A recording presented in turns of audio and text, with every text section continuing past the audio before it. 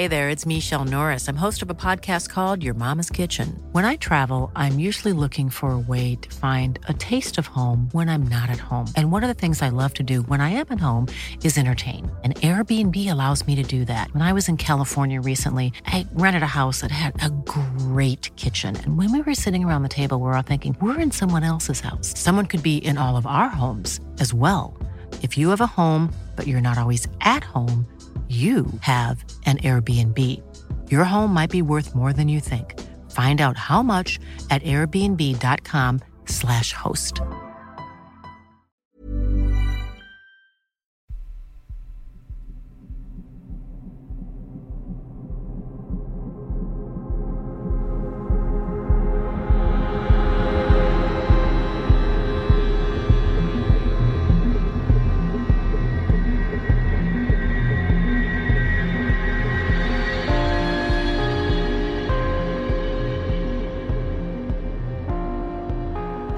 Welcome to 15 Days of Festive Fear, day number 15. We have made it.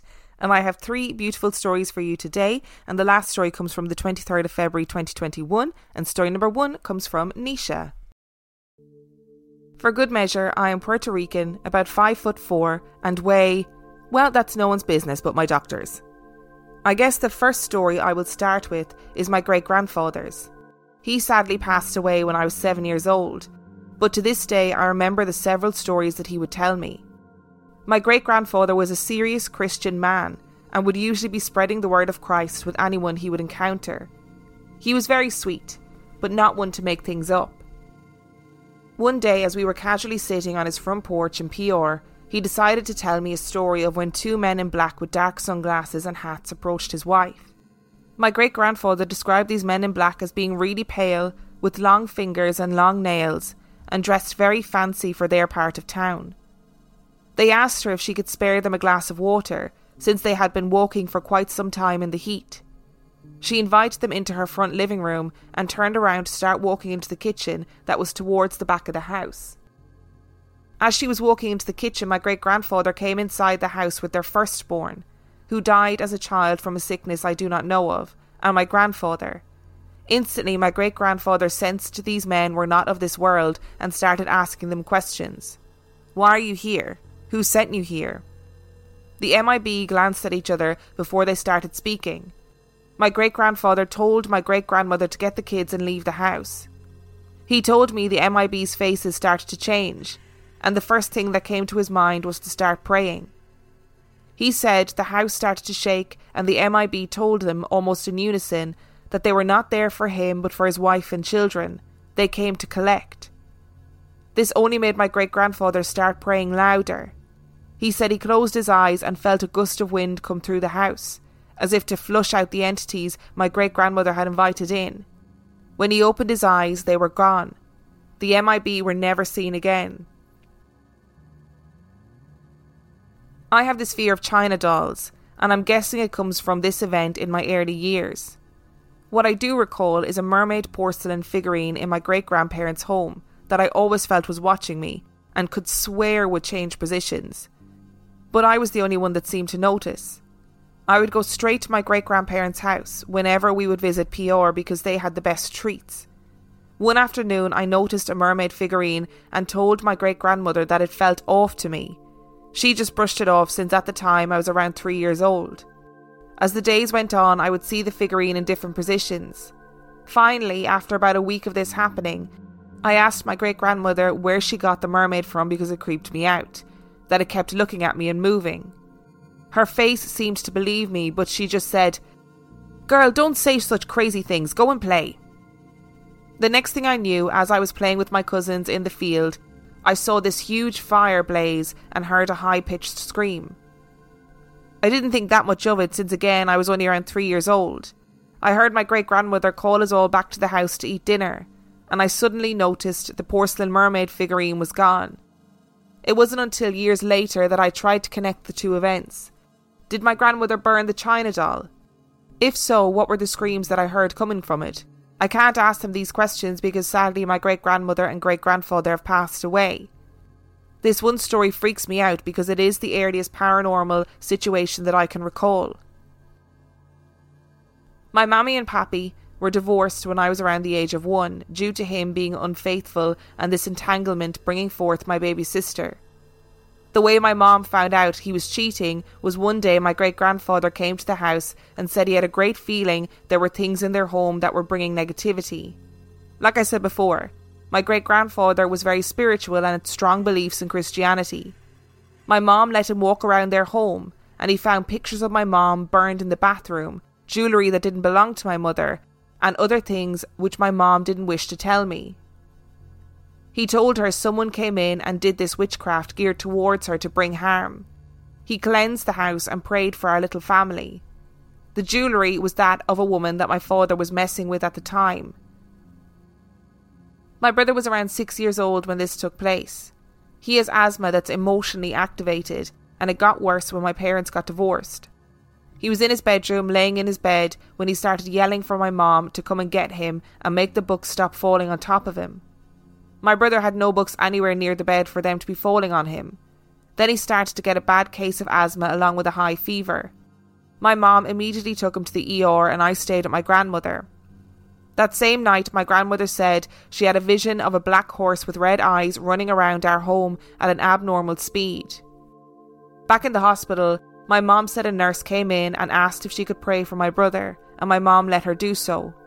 She described the lady as the most beautiful woman she had ever seen, and that she had a presence about her that brought calmness and peace. The lady prayed over my brother and then turned to look at my mom to tell her, "What came over your son was meant for you. Watch out for those that you call friends." My mom obviously looked at the lady like, "What the fuck?" Told her thank you for praying over her son. Within a couple of hours, my brother's high fever went back to normal. My mother, amazed and happy, started to thank God and went out to ask for the nurse who had prayed over my brother to thank her again. When she asked the doctor for her, they had no one working at the hospital with the name she had given. Turns out my dad had been messing around with someone who long hated his ex-wife and family. No one in the family would tell us who this Bruja was. I was 14, turning 15, which is a huge event in Latin culture. The time when a little girl becomes a young lady. Think of it as a sweet 16, only we call it a quinceanera. I remember having a conversation with my dad about the colour of roses. I wanted white ones, and he told me to get red roses instead, because white roses are the colour for the dead. A couple of days later, I had a weird dream where I was out in a field feeding some chickens. There was an old woman cooking in one of those old stoves that had the long chute for the smoke to go up and out. She was wearing a black dress with little flowers on it, and her hair was in a bun. It was white. I then realised that I wasn't 14 in my dream, but maybe I was around 6 years old. The place I was at was like an outside kitchen with wooden shutters, and behind the outside kitchen there were clothes hanging on a line. The old lady came towards me and grabbed my hand. She didn't speak, but somehow I knew she was telling me that I was going to go through something devastating and that in the end I would be okay. Not whole, but okay. When I woke up, I immediately told my mom what I dreamt. When I described the old lady, my mom went white as a sheet. She walked away and came back with a black and white photograph and asked me if this was the woman I saw in my dream. I too was in shock, because in the photo was the old lady looking exactly as I had seen her in my dream. Apparently, that was the last photo they took of her with the family before she passed. My mother told me that it was her great-grandmother who passed away while I was in the room. It gave me chills. Was she coming to warn me of something? My mother thought so, but what could we do? That same week, I was going to school in my mom's car when I got a dreadful feeling and without thinking, said in my mind, if something horrible happened to my family, that I wanted a sign. 3 vultures will do, since they were scarcely seen where I lived. And no lie, I saw all 3 on my way to school, all of them just looking at the car driving by. That same day, during my PE class, I had a friend who worked in the office during his teaching assistant block. He came and got me, with a sombre face letting me know that I needed to go home. My mom worked as a high school teacher where I went, so she was waiting for me outside the girls' locker room. The look on her face, I already knew what had happened. It was my dad. The next thing I knew, I was in the car on our way home. My mom told me I fainted and had to be carried to the car, and all I could think about were white roses. As I walked into our house, I locked eyes with my brother, and he knew instantly as well that our dad had passed away. The next couple of days were a blur. His funeral was in PR, closed casket, and when I asked why, no one would tell us. That night I had a dream where I was at my father's house in a hammock when I suddenly felt his hand rubbing my head. I opened my eyes within the dream to look at him, and he told me to keep them closed. Being the stubborn girl that I am, I grabbed his hand and asked him, "Why are you being so weird?" That is when I looked at him, smiling at me. As soon as I looked at him, this black hole started to form in his chest, and his features looked like they were decomposing. Frightened, I woke up, which happened to be exactly when my baby sister called me. It was 3 a.m, and they asked me if I had had a weird dream about Dad. We started to talk, and she had had a similar dream. Trying not to freak out further, we hung up. The next day, we had a family reunion before leaving, a gathering to remember Dad by telling stories and sharing pictures among a little bit of eating.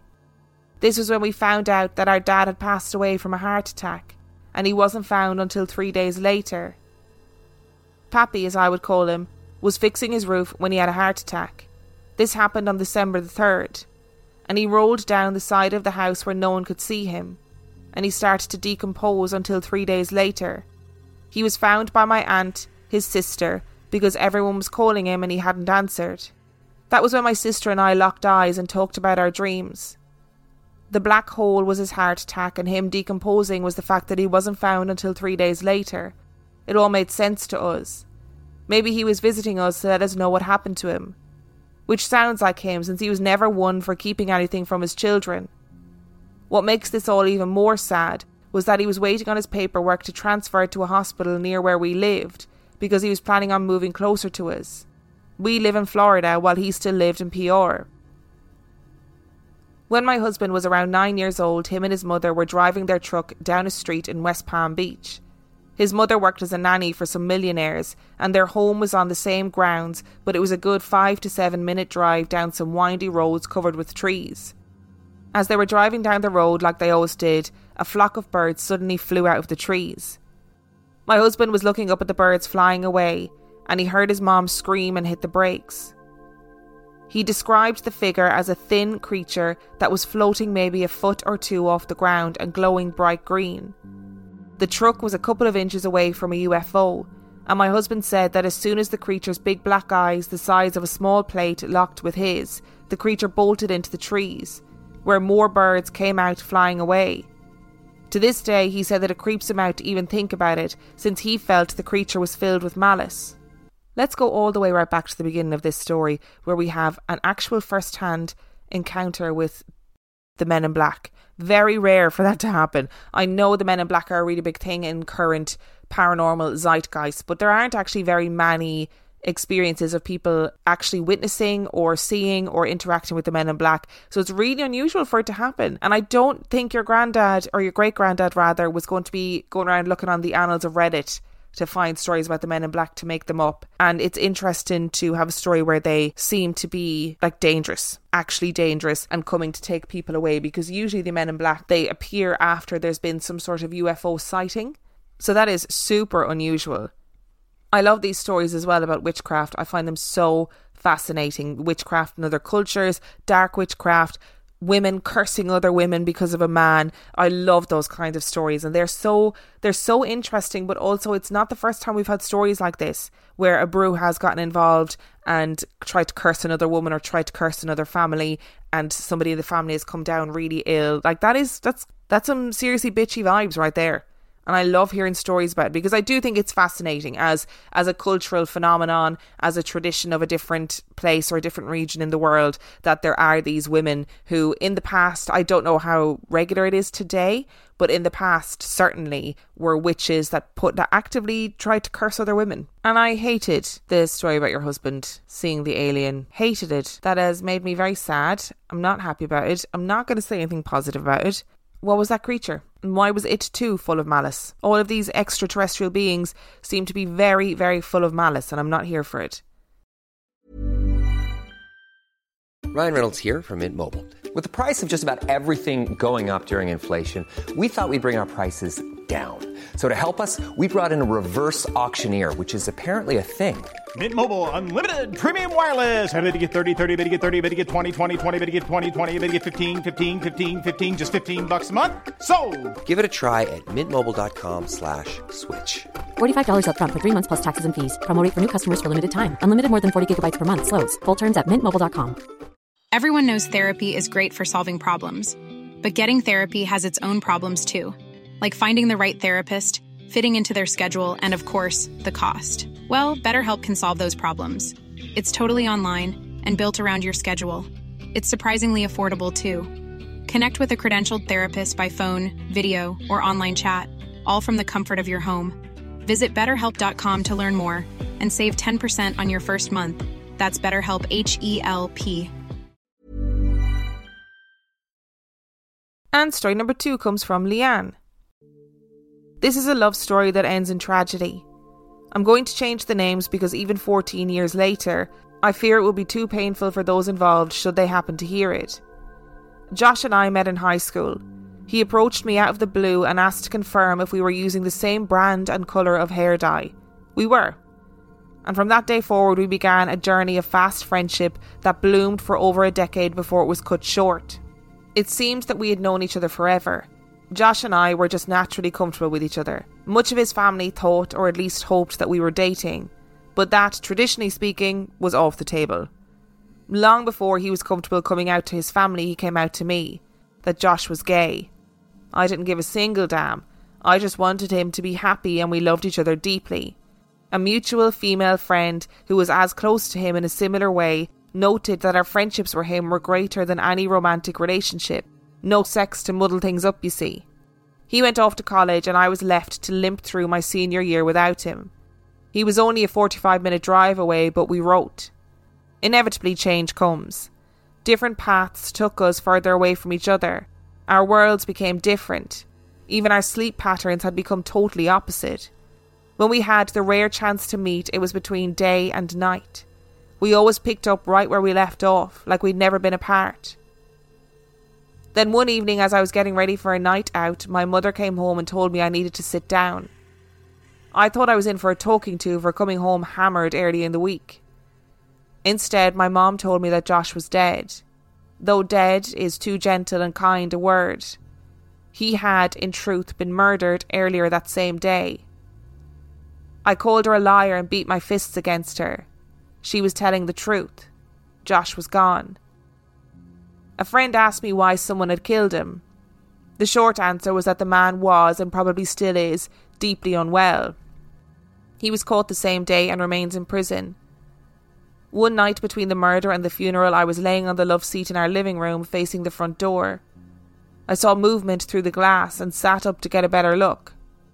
And there was my friend, smoky and pale on the front porch. I stared and he looked at me frantically.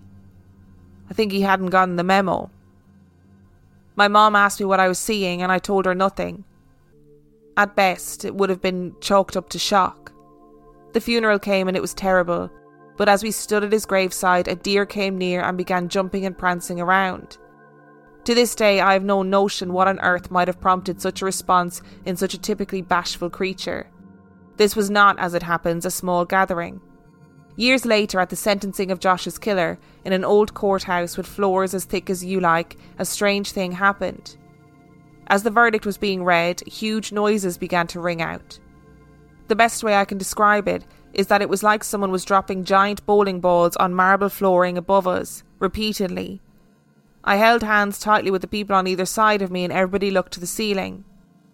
The murderer was found guilty, and I believe Josh had his last word. He once came to me in a strange dream. I told him he had been killed and he smiled knowingly at me. He didn't speak, but I somehow felt he was trying to tell me that he was okay. Then he was gone again. Now and again I take out an album I made of our friendship, and in a photo I show to very few people, I see his smiling face over my shoulder. I'm standing in front of his bathroom mirror, and I took the photo days after he had been killed. There's very little comment to be made on this story, but what I will say is I'm terribly sorry for your loss. I'm terribly sorry that somebody you loved so dearly was taken away from you so needlessly and so suddenly. And in a way, I'm very sorry that you have this story to tell at all. And story number 3 comes from M. I wanted to tell you my stories for a long time. There are a lot of them, you see, but the problem is that paranormal experiences tend to not really have a narrative. They're mostly just standalone moments of something wrong in an otherwise normal stream of everydays. Sometimes these moments are like puzzle pieces sprinkled out over time, eventually forming something that vaguely makes sense. Once in a while, an experience is so strong that it stands out as a story worth telling in itself. Fortunately, I have a few of both. When I was 19, I moved out of my parents' house and into an apartment complex with my boyfriend. I had a job and was in my first year of studying psychology, and things were good. I felt very grown up. Little did I know that this place was riddled with puzzle pieces. It didn't take long before I started hearing voices. They seemed far away and distorted, but somehow could be distinctly placed somewhere in the room. Sometimes there was a clear single voice speaking, sometimes several whispering at the same time. The duration of these experiences varied wildly, as they would stop when I became aware of them and thus scared of them. What they all had in common, though, was that I could never understand what they were saying. Now, this wasn't the first time I heard voices. It had been happening from time to time for as long as I can remember. By then, I had even seen full apparitions at least twice. But it was happening so frequently, and I didn't believe in anything paranormal.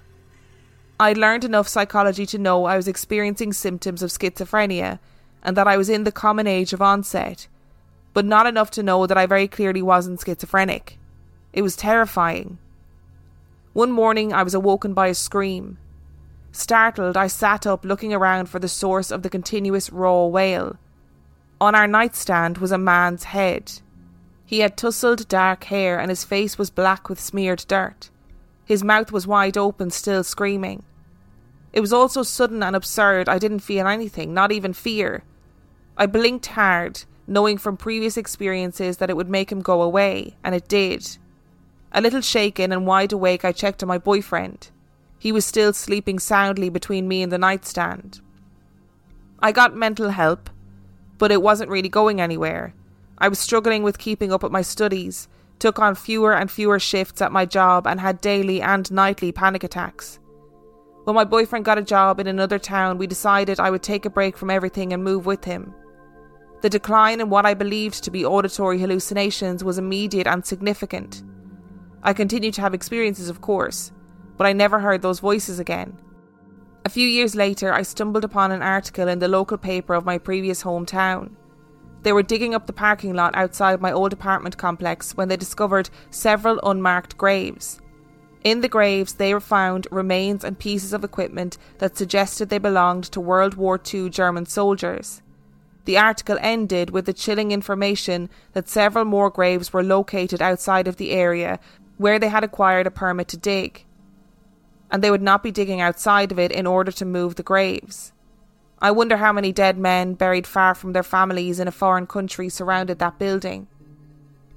Several more years after this, the scariest encounter I've had to this day happened. My mental health was slowly but steadily improving. I'd come to terms with these strange happenings being a part of my life, and I'd even come to mostly appreciate them as something mildly interesting, spicing up a long week or a boring month. Sure, I still got scared once in a while, and it's always uncomfortable in the moment, but I could handle it, I thought. It was the end of the summer and my boyfriend and I had a weekend alone in my family's century-old summer house. I'd never experienced anything out of the ordinary there. It was a happy place, a safe place. This house is located quite far north, so while the midnight sun had set for the summer, the nights still didn't get completely dark. Even with the curtains drawn, there was just enough light coming through to see every object in the room, especially in the bedrooms where all the furniture, the walls, the ceiling and the floor are painted white. Everything seemed normal until I woke up in the middle of the night with the strangest feeling. I intensely felt like something was just wrong. It was like when you walk into a room and forget what you were supposed to do and you simply can't remember what it was, no matter how hard you try. Unsettled, I turned to lay on my side, my duvet close to my chest for comfort, and tried to sleep again. I didn't get the chance. Shortly after closing my eyes, I felt a hand on my shoulder, stroking down the entire length of my arm. I already knew it wasn't my boyfriend. The angle of the hand was just wrong. Even so, I forced my eyes open, hoping it was him. There was nothing in front of me, just the nightstand and the wall. I turned to look at my boyfriend, and he was fast asleep with his back towards me. My heart pounding, I looked around the room. We should have been alone, but in the corner by the door stood a woman. It was too dark to make out any details, but she had long dark hair that stood in stark contrast to everything else in the room and light-coloured clothing. I blinked hard. That always makes them go away. But not her. Absolutely terrified, I shook my boyfriend awake. Half asleep, and with years of practice handling my occasional nightly frights, he pulled me into his arms and asked me if I had a nightmare. I lied and told him I did. Me too, he replied. The woman was still there, completely still in the corner. I didn't know what to do. I couldn't sleep and I didn't want to tell my boyfriend what I was seeing, but I had to know if he could see her too, if she was real. So I asked him to turn on the light. The switch was by the door. He sighed but complied. I watched him get out of bed, walk around it, walk right past her and pause by the door. He was so close she could have reached out and touched him. The moment the light turned on, she disappeared, and everything was white again. Nervously, I told him to turn it off. The wall was still white and she was gone. I haven't seen her here again, but she marked the start of something new. They could touch me now. It's probably the part I dislike the most about all of this. Ghosts sorely need to learn about consent. I don't think they necessarily do it out of malice, though. One evening I crawled into bed and my boyfriend, who as usual had fallen asleep before I was even done brushing my teeth, turned to hold me. The sweetheart doesn't even know he does this most nights. Not long after, I became aware of a hand on my hip. It's not an unfamiliar feeling, but alarm bells were still ringing in my head. Then I put the pieces together. My boyfriend's arm was around my waist, his other arm above my head. I felt 3 hands on my body. Trying hard to stay calm, I put my hand over where I felt the 3rd hand. It never lifted, but nevertheless disappeared. Some days later it happened again, exactly the same, except the extra hand was on my shoulder this time. I was not happy. It felt intrusive and creepily intimate. Then I had the strangest dream. Every now and then I lucid dream. Everyone should experience it at least once. It truly is the most amazing feeling. There are dreams where you are lucid in the sense that you are aware that you're dreaming, but things just seem to happen around you. And there are dreams where you are fully lucid and can control everything in the dream. When I'm in the latter one, I can feel that everything around me is a part of me, or rather that I am everything around me. It's a feeling of being home, unlike anything that is possible to experience in the real world. A few times I have felt something foreign in my world made entirely of me, a small part I cannot control. This time I awoke into a perfect replica of my bedroom. I immediately knew I was lucid dreaming. Everything was too bright and vivid and comfortable. Then I felt it. A bug in my dream machine. I looked to my right. Next to me in my bed was a young woman I didn't recognise. She was of African descent with a massive brown curls pulled back behind her ears, and she spoke Norwegian in a perfect northern dialect. Her cheeks seemed to sparkle with tears. "Please let me be him," she sobbed. It was a short sentence, but she communicated more than just the words. I knew she was talking about my boyfriend.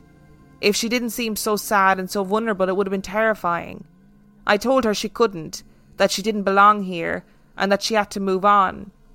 She said she was so lonely and begged me to let her stay. I didn't know what to do, so I did what they do on TV. "It's going to be all right, just go to the light." And then, just knowing it was the right thing to say, I told her, "He's there." Though I had no idea who this man supposedly waiting for her was. Her eyes widened and her face softened, and she said she could see it now. I wished her good luck and let go of the dream. As I faded from her, her expression suddenly changed, and she yelled, "Wait, I can't find it! I can't find it!"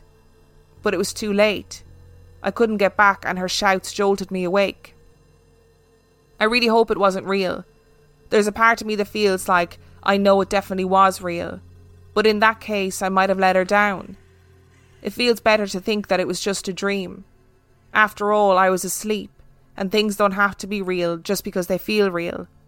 I'm still on the fence regarding whether I believe in anything paranormal or not, which probably sounds strange to many people. My hard-earned truth is that when it comes to things that can't be proven or disproven, you actually don't have to choose to believe or not. The future might still hold evidence going in either direction. In the end, it doesn't make a difference whether I call my experiences hallucinations or paranormal encounters. They still happened to me. And I think that is the crux of all of these stories, is that it doesn't matter whether or not it's provably paranormal or it's provably psychological or physical. The fact of the matter is the people who experience these stories and they have a profound effect on them. But I do think that Em has made an incredibly good point, which that just as consent is very important in life, consent is also very important in death. And those non-consensual nighttime touchings are not okay even in the afterlife. Doesn't matter who you are, doesn't matter what you're trying to convey, that shit is not okay. It's also not okay to be standing in the corner of the room just to frighten somebody, because that is not positive energy and feels very like the movie Lights Out. Very good as a short film on YouTube. Definitely recommend looking it up. As a long film, not so much. Thank you so much to Nisha, Leanne and Em for sending in your stories. Remember, the last story was the 23rd of February 2021. If you would like to send in your story, you can do so by emailing it to reallifeghoststoriespodcast@gmail.com. You can also check out our website, reallifeghoststoriespodcast.com. Thank you so much for keeping me company on these 15 days of festive fear. I hope you very much enjoyed them. Remember, I will not be back, unlikely to be back rather, for main episodes for a little bit of time at the beginning of 2022, but there will be mini episodes as per usual. And I will speak to you soon. Hey, it's Danny Pellegrino from Everything Iconic. Ready to upgrade your style game without blowing your budget? Check out Quince. They've got all the good stuff, shirts and polos, activewear, and fine leather goods, all at 50 to 80% less than other high-end brands. And the best part? They're all about safe, ethical, and responsible manufacturing. Get that luxury vibe without the luxury price tag. Hit up quince.com/upgrade for free shipping and 365-day returns on your next order. That's quince.com/upgrade.